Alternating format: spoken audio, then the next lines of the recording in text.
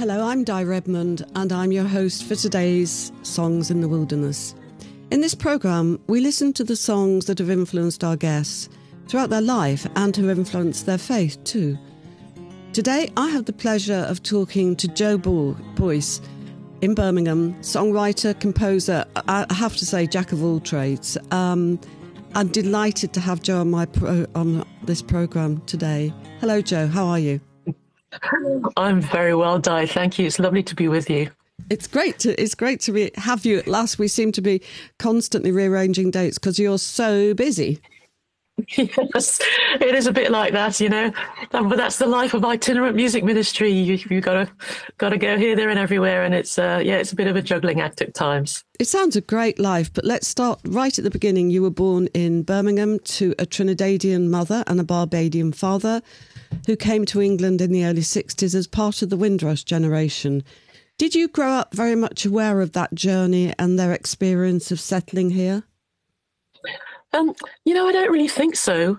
Certainly as a child in Birmingham, I don't think I have that many vivid memories of that time of my life. I think most of my memories are kind of built around photographs that I've seen of my childhood.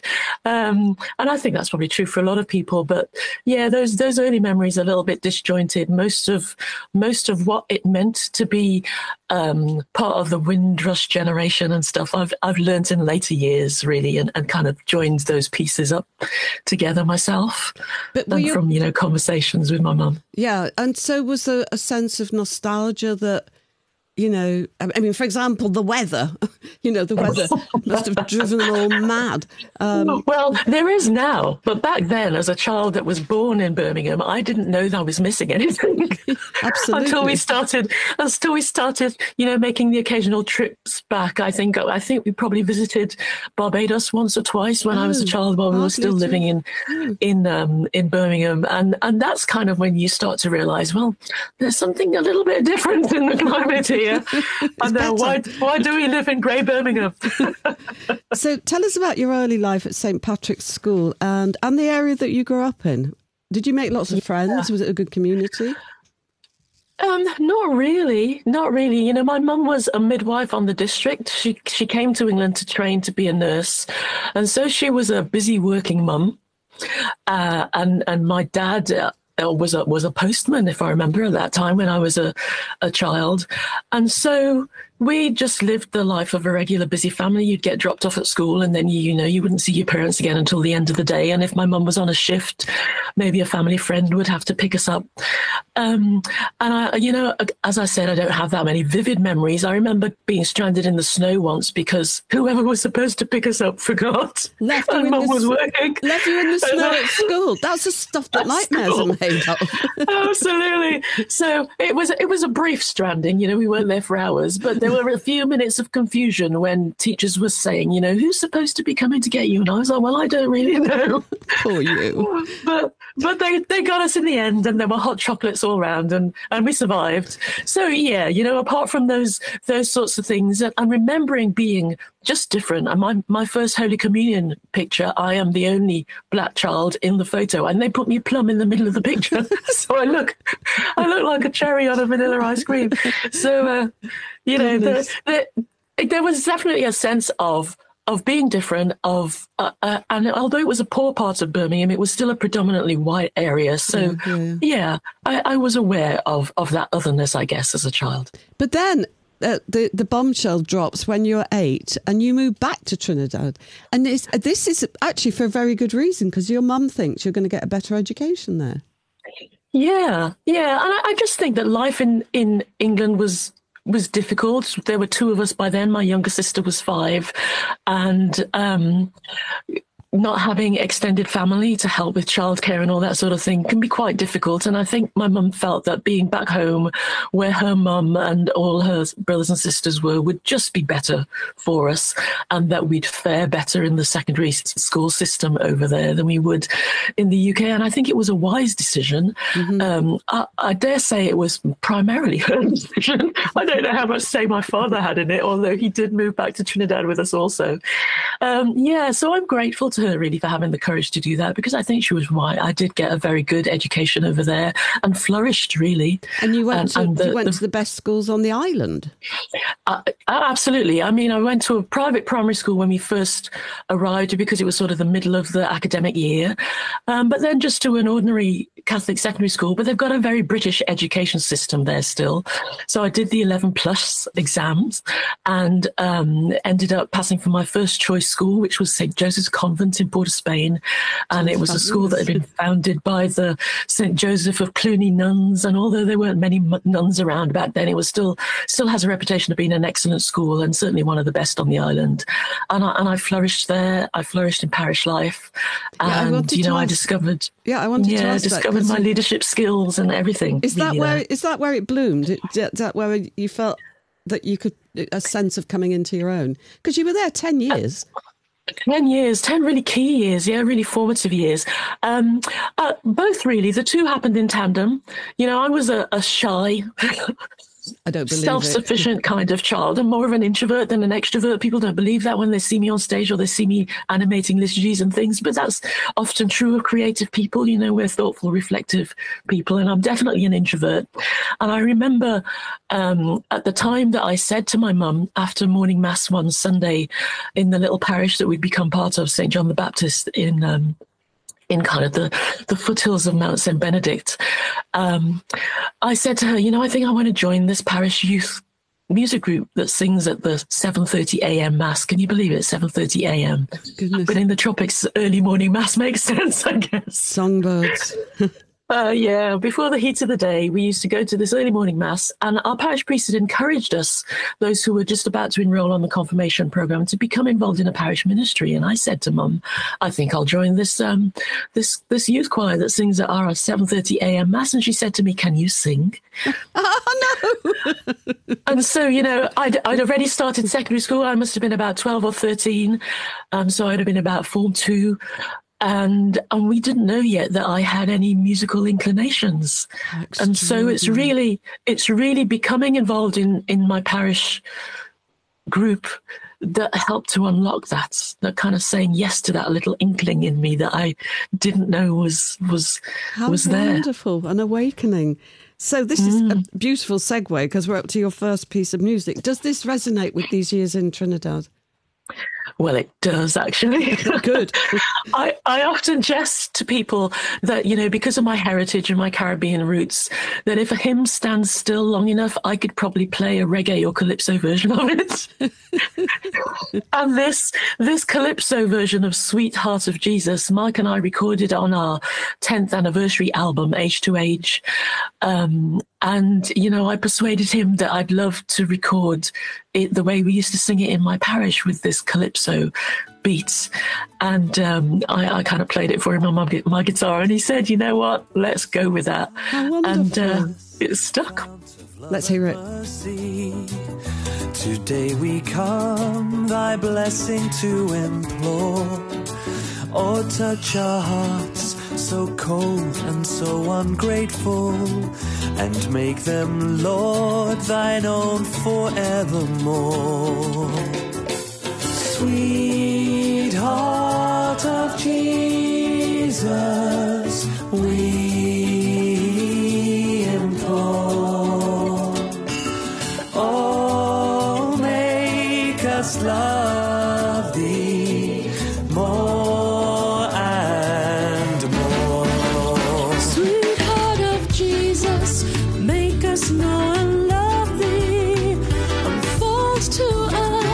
Treasures of thy grace that sow our hearts from things of earth uplifted, may long alone to gaze upon thy face. Sweet heart of Jesus, we implore. Oh, make us love thee more and more. Sweet heart of Jesus, make us pure and gentle, and teach us how to do thy blessed will. to follow close the print of thy dear footsteps. And when we fall, sweetheart, all of us still, sweetheart of Jesus, we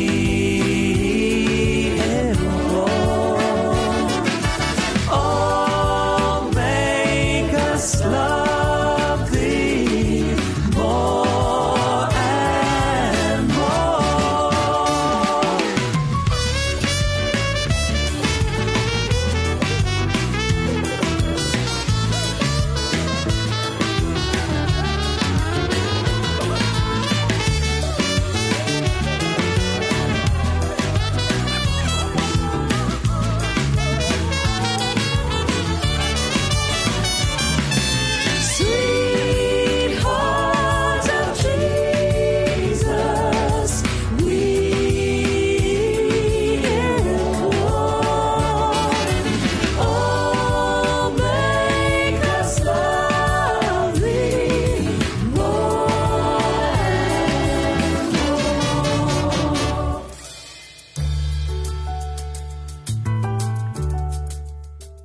That was Sweetheart of Jesus, sung by my guest, Joe Boyce.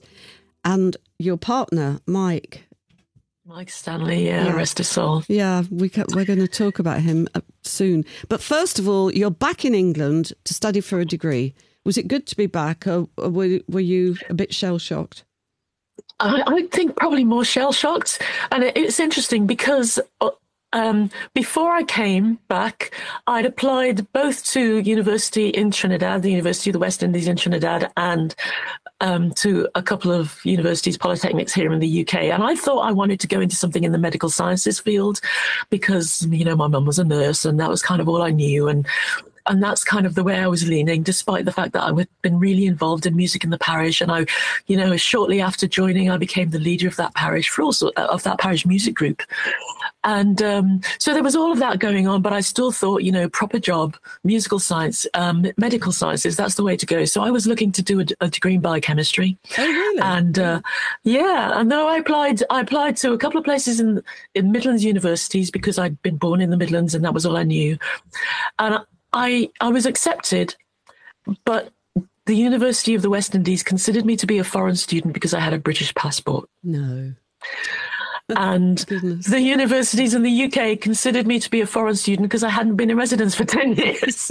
You can't win. So then I had this feeling of, well, wherever I go, I'm going to be a foreigner. So I might as well really be a foreigner and just go back to England and see what life holds for me there.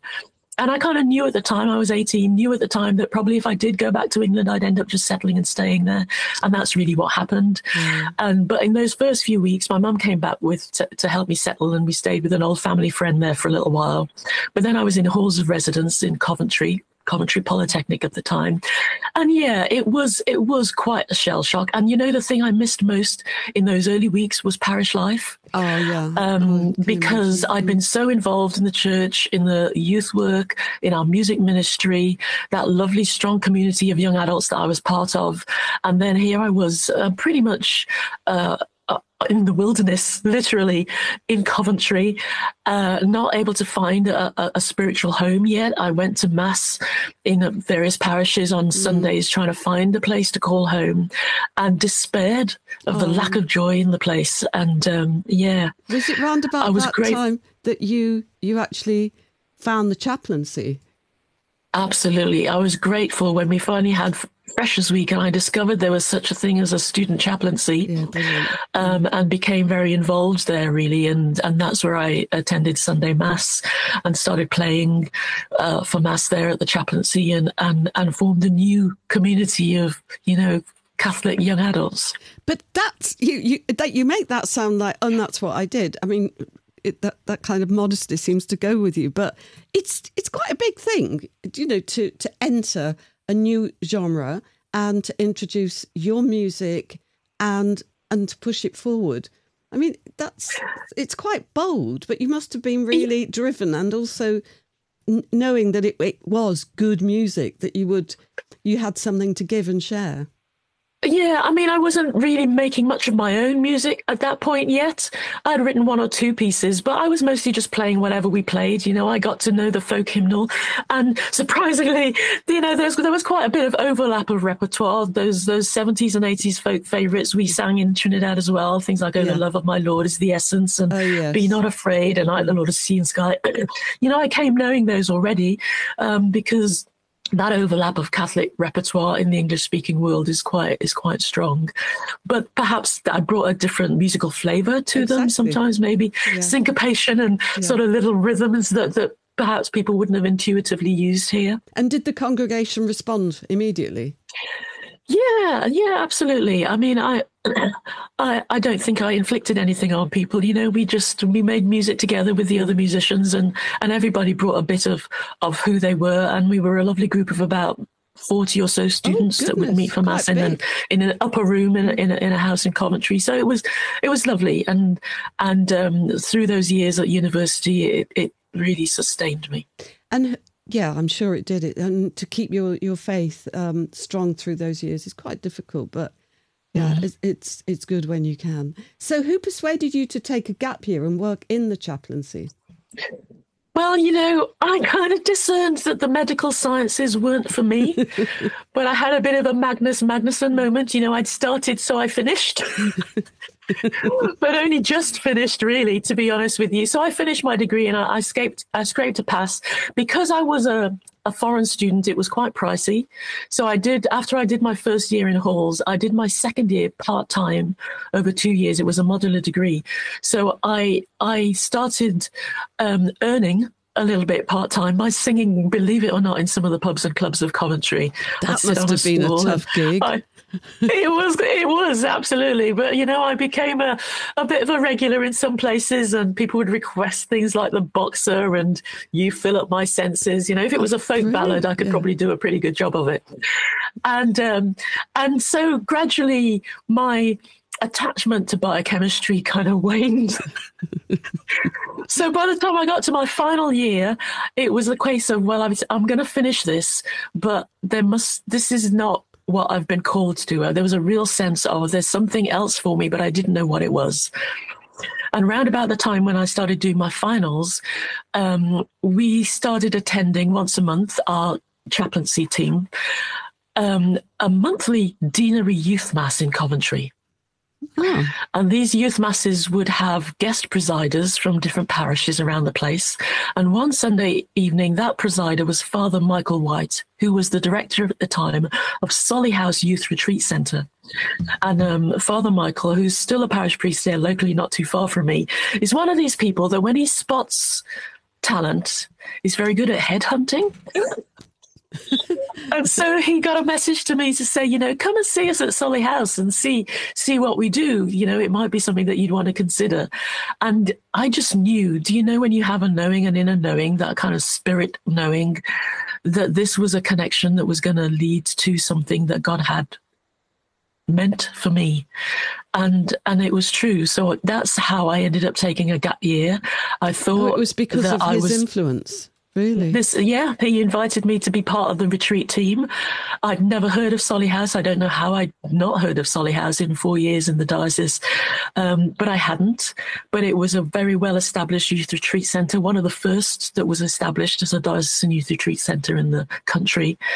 And I loved what I saw there, and I said yes pretty much immediately, and took a gap year to work on the team there as a peer ministry volunteer, and ended up being there for 4 years. Heavens. And that's where I met Mike Stanley. And that must have been the absolute turning point in your life, to meet Mike. Absolutely. I met Mike and I've been gap yearing ever since. But was he just passing through, or did the priest again introduce you? Mike kind of had a very similar story to mine in some respects. Although he was born and raised and lived his entire life in the UK, he too had this musical gifting and a love for the church, and was trying to find out how to use those two together.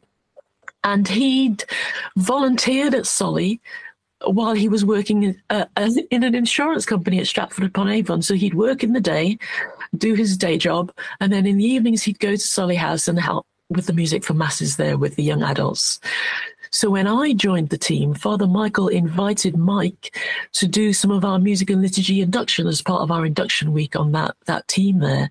And that was my first meeting of Mike Stanley. He delivered a workshop on music and liturgy with young people for us. This Father Michael sounds like a real, a real dream changer. He is absolutely, and a courageous and creative man, as certainly as far as his pastoral ministry goes, and the impact he's had on youth ministry and certainly on the parishes that he's served in, and in my own life have been really significant.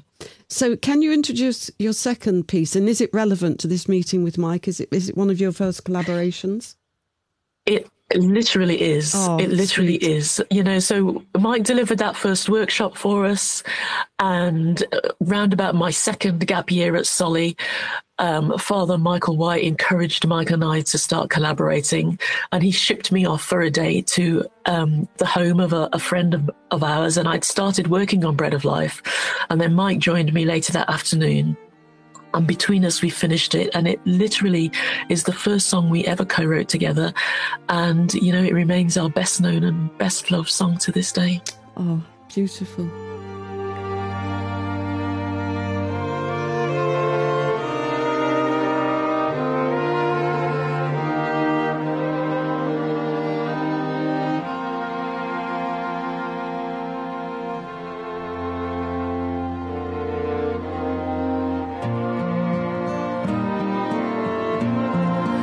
Bread of life, truth eternal, broken now to set us free. The risen Christ, His saving power is here in bread and wine for me.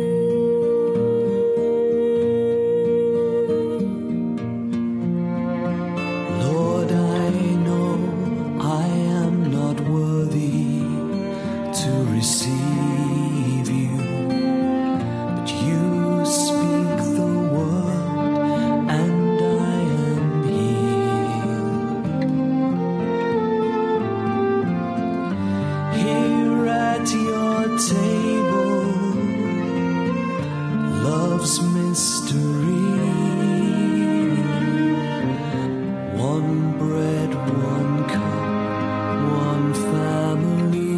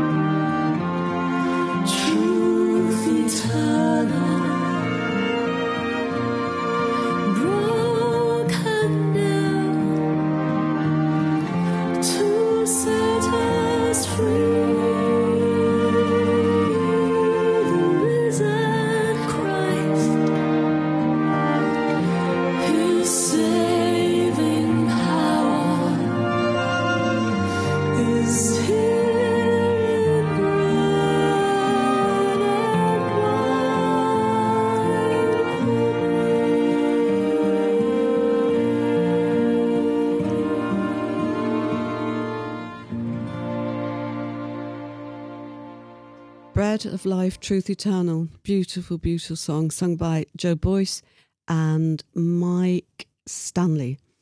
My guest this morning, just to repeat, is Joe Boyce from Birmingham, singer, songwriter, and great entrepreneur. Tell me, Joe, how did you go from being an enthusiastic volunteer into full-time music ministry? Yeah, well, that was a bit of a transition. So at the end of my second gap year at Solly House, Father Michael, coming back to him again, although I should also credit Father Christopher, who was my parish priest when I was a young person in Trinidad. You know, we hear lots said about our priests, but I've been blessed with wonderful spiritual guidance and practical guidance by the priests that I've known in my life, and I have great love and respect for them, and I'm very grateful for what they've given me. And, you know, Father Michael suggested that I could start going out to the secondary schools that visited us on retreat. So, and you know, it's a challenge with this mountaintop experience that you can have as a small group in a residential centre. How do they take that back to school? And so I started doing visits into schools to do workshops with whole year groups. And I developed this kind of superpower of being able to get a hall full of young adults to sing. Wonderful. And yeah, so over those latter couple of years at Solly, that was really what I was more of the outreach worker than part of the residential retreat team. And the work that we did at CJM Music, which Mike and I co-founded, kind of evolved out of that, really. So after 2 years of doing that, Mike was trying to discern whether to continue with his career in the financial services or to become a teacher. And I said to him, you know, Mike, I think this work that I'm doing as outreach from Solly is something that we could do together as part of our own ministry. And we kind of put a 3-year plan together and approached the diocese, and they agreed to support us in getting that started. So we had a little office in a diocesan building in Coleshill, where our diocesan religious education service is based. And from there, Mike and I started visiting the schools and parishes of the diocese. And before we know it, we were going much further afield than that too. So in the end, I mean, but like now, are you traveling all the time? Well, not all the time anymore. I mean, this was quite a while ago, Di, you know. Yeah, but it sounds like hard work. I mean, it's not Traveling's quite exhausting. Yeah, entertaining is brilliant, but it's what goes in between how you get from A to B. Yeah, so you know, our ministry's been super supported over the years. In the early years, Mike and I used to just pack our little Ford Fiestas to the gunnels and head off, and then not long after that first year or two, someone in the diocese sponsored a vehicle for us, and we had a transit van to use for our ministry, and we've been using that ever since. And in fact, it's been replaced once already. Although the one I'm currently driving is all over it. It hasn't. No, we have to travel discreetly because you don't want to advertise what's going on inside these vehicles.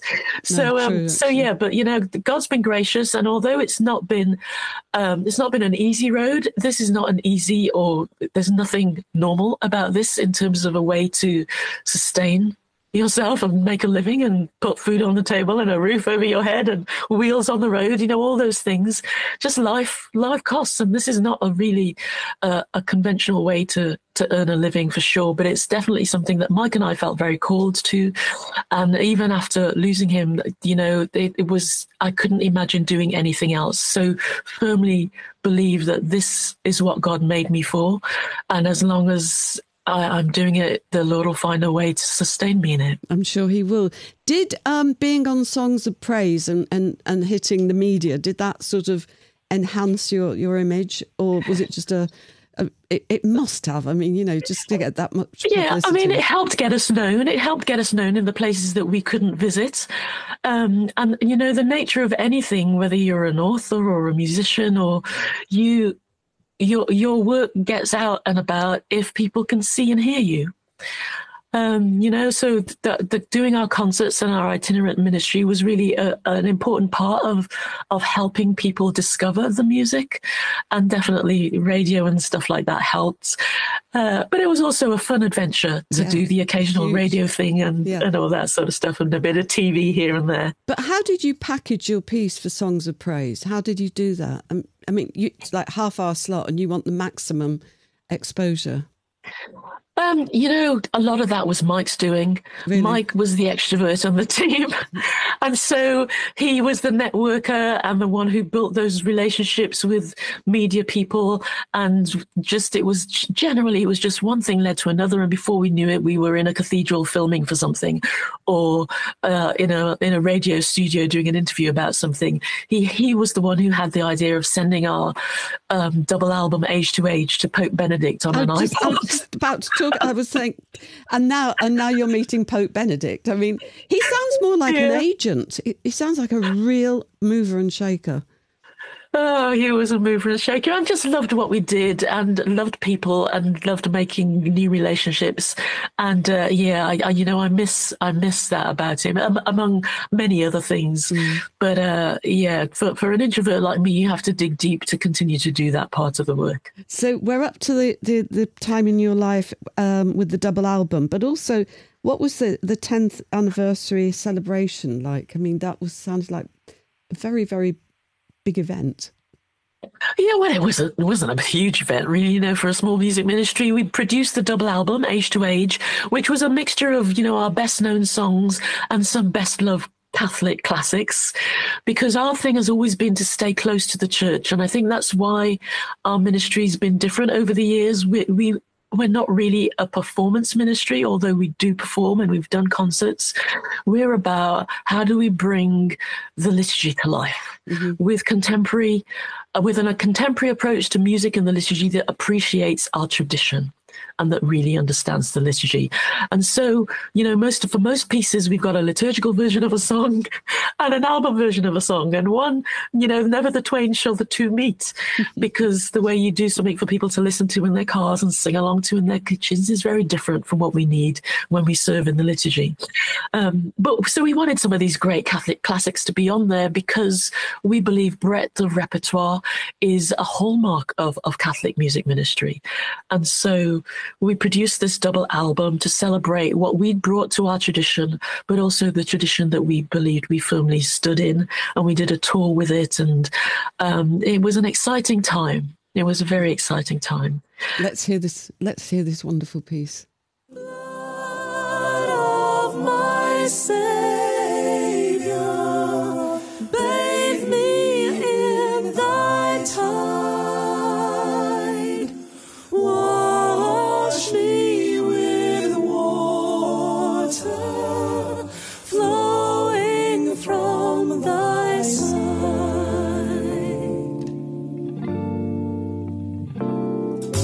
Soul of my Saviour,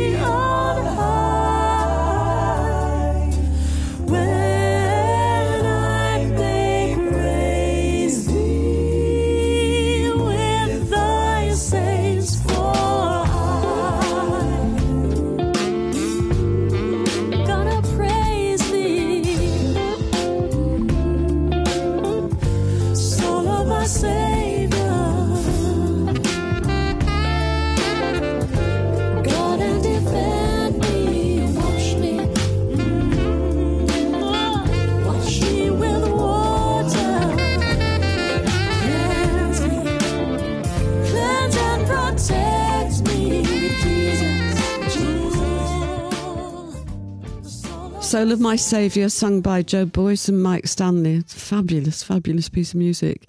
And now we're at 2010 and your life changes radically forever. Mike suddenly falls ill. Yeah.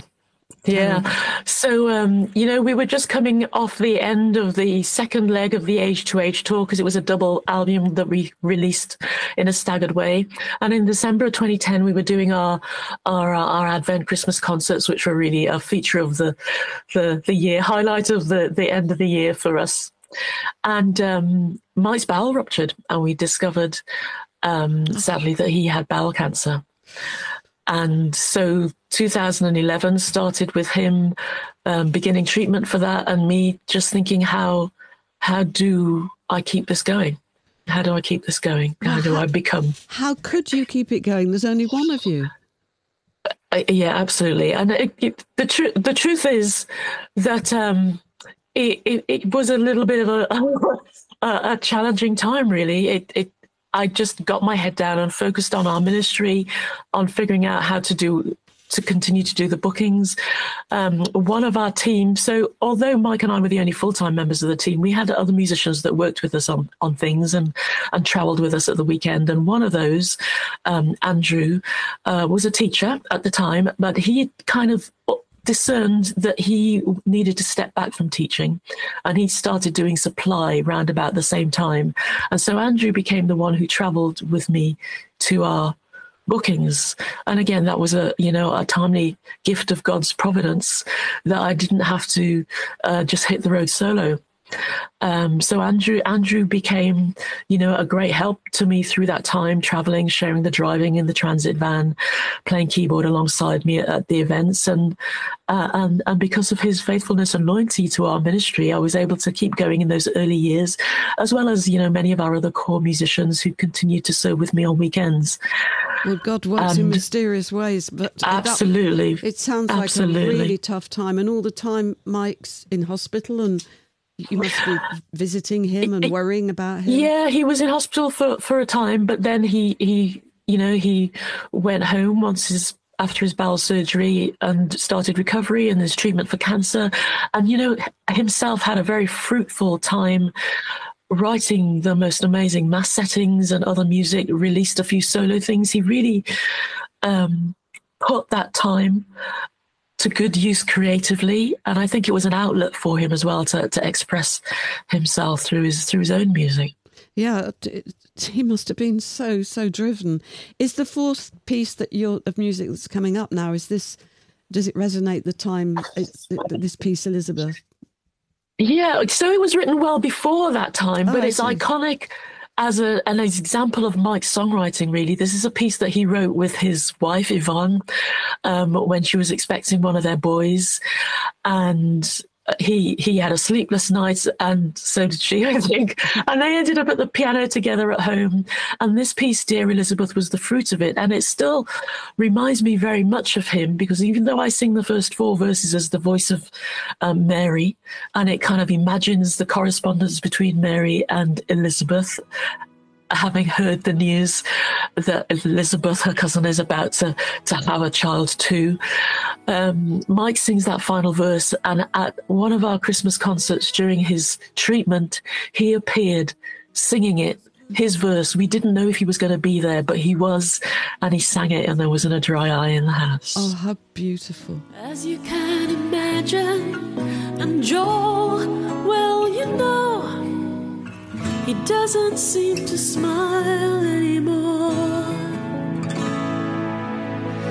Doors slam, people can misinterpret heaven's plan, and it hurts to see how confused he seems. Dear Elizabeth, the time it seems to fly, and people just stare, as you can imagine. And Joel, well, he doesn't seem to talk anymore. Eyes blaze, and Joseph says there's only so much he can take. And it occurs to me he just can't see. God's will be done. God's will be done.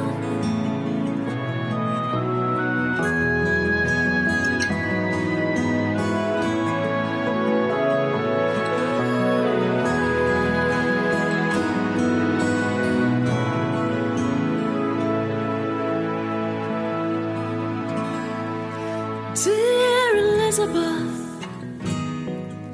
we leave for Bethlehem. The journey will be long, as you can imagine. And Joe, well, you know, he doesn't seem so scared anymore. We've made plans, joining hands through the Spirit. We understand that this special birth will bring peace on earth. The starlight met with mother's pain, and heaven's angels wept in praise as God's will was done. God's will was done.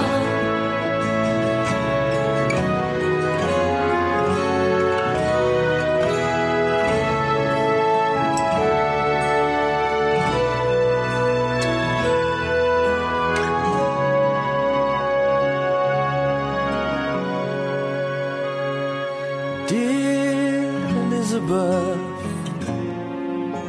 our son was born this night. Mary is tired, as you can imagine, and me, I can't find the words to tell you how I feel. All who come bring him things. Some say he will be a king, and it occurs to me that he just might be. So sleep, my son, till it's time to wake. Angels watch for heaven's sake. Sleep, my son, till it's time to wake. Angels watch for heaven's sake. Sleep, my son, till it's time to wake. Angels watch for heaven's sake.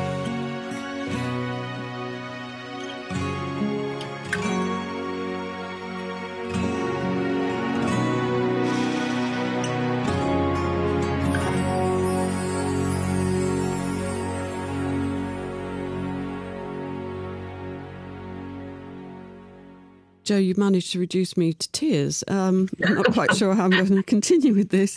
It's Well, I say we give Mike the credit for that, because it's just a beautiful, beautiful piece.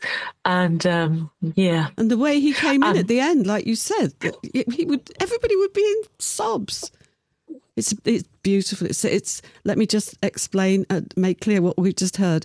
That was Dear Elizabeth from The Promise by Boyce and Stanley. And I've got Joe Boyce with me in the studio today. How did you ever get back into recording after Mike's death? It must have been Herculean just to have that strength to go it alone. Yeah, I mean, it took several years before I went back into the studio, and to date, it's the only solo release, and it was only an EP called In God Alone that I produced in 2016. So Mike died in 2013, and 2016 I released In God Alone, and really it was. The subtitle is Songs of Hope and Consolation. It was that sense of just being able to come up for air again at the end of a really challenging, or the first leg of a really challenging time. and just knowing that to put a stake in the ground, really, that Boyce and Stanley is no more, and Joe Boyce is solo now. So I released that. But recording and releasing things is quite a costly adventure, if I'm honest. So I haven't released any more solo work, and I'm not really that interested in the solo work. Our ministry, as I said before, was never really about the performance side of the work. It was really about the liturgy and how we could serve the church there. And that sort of stuff doesn't really need the album productions so much. So we focused on simpler productions. So I recorded something in a series that we call How Can We Keep From Singing? Oh, yes. So we've got volume 4. I recorded volume 4 of that in 2017, I think, thereabouts. And there's probably a volume 5 in the offing at some point soon. So. But the music landscape has changed, so CDs aren't really the way to go anymore. So, it's sort of learning how to do things as digital releases and all of that. It's a bit of a learning curve, and especially post-pandemic. Yeah, big time. So you talked about pulling back from the bigger adventures and projects, and keeping your ministry to more centralised, so you can do more and teach more and share more. How does that work? Where do you work from? Yeah. So I'm still traveling a lot. I mean, I've been working from home ever since 2011. So we moved out of that office that we had in Coleshill because it didn't make any sense to have it anymore without Mike there. And, Zoom was already a thing for us in a big way. Yes. And then, the pandemic came along and everyone was Zooming. But so I've been working from home all that time, but still traveling a lot.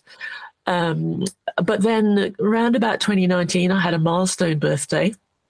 And it started stepping back from some of the youth-facing work and just focusing more on the formation and training type work, really, and work at conferences, teachers' conferences, leadership conferences, music workshop days for parishes, anything that gave us the opportunity, really, to hand on what we've learned and our love for the liturgy and the vision for how alive it can be.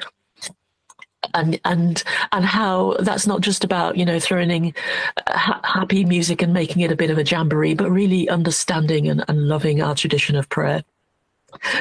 And so that's really the focus at the moment.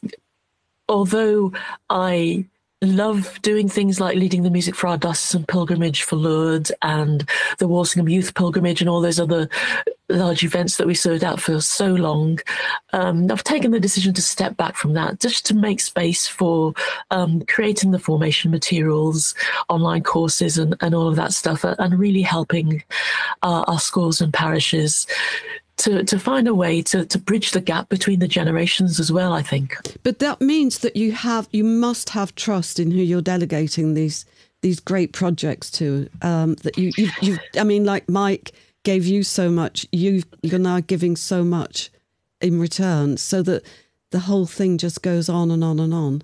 It's quite wonderful. Well, please God. Yeah, please God. I believe that one of our roles in ministry, especially if you're in leadership, is to raise up others. Mm-hmm. Absolutely. And so it would be easy for me to just keep doing what I love and until I can't do it or don't want to do it anymore. But actually, if I haven't handed on what I've learned, then I think to a certain extent I haven't done fully what I've been called to. Joe, it's just been wonderful talking to you this morning, and thank you and Mike for all your absolutely beautiful music, incredibly moving and incredibly joyful and energising. Before we play you out, I just want to say goodbye and goodbye to our viewers. And the final piece from Joe Boyce is In God Alone, from Songs of Hope and Consolation. Thank you, Joe. Thank you, Zoe. It's been a pleasure. God bless. God bless.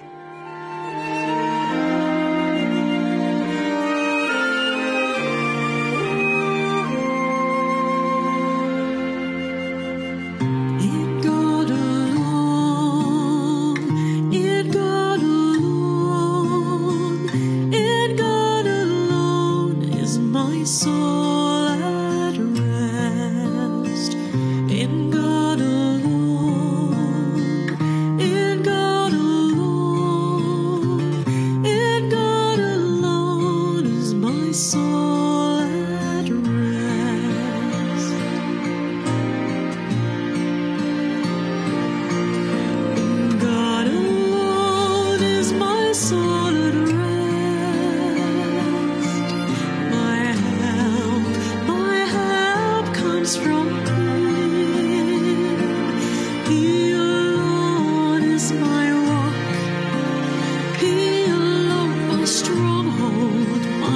fortress I stand.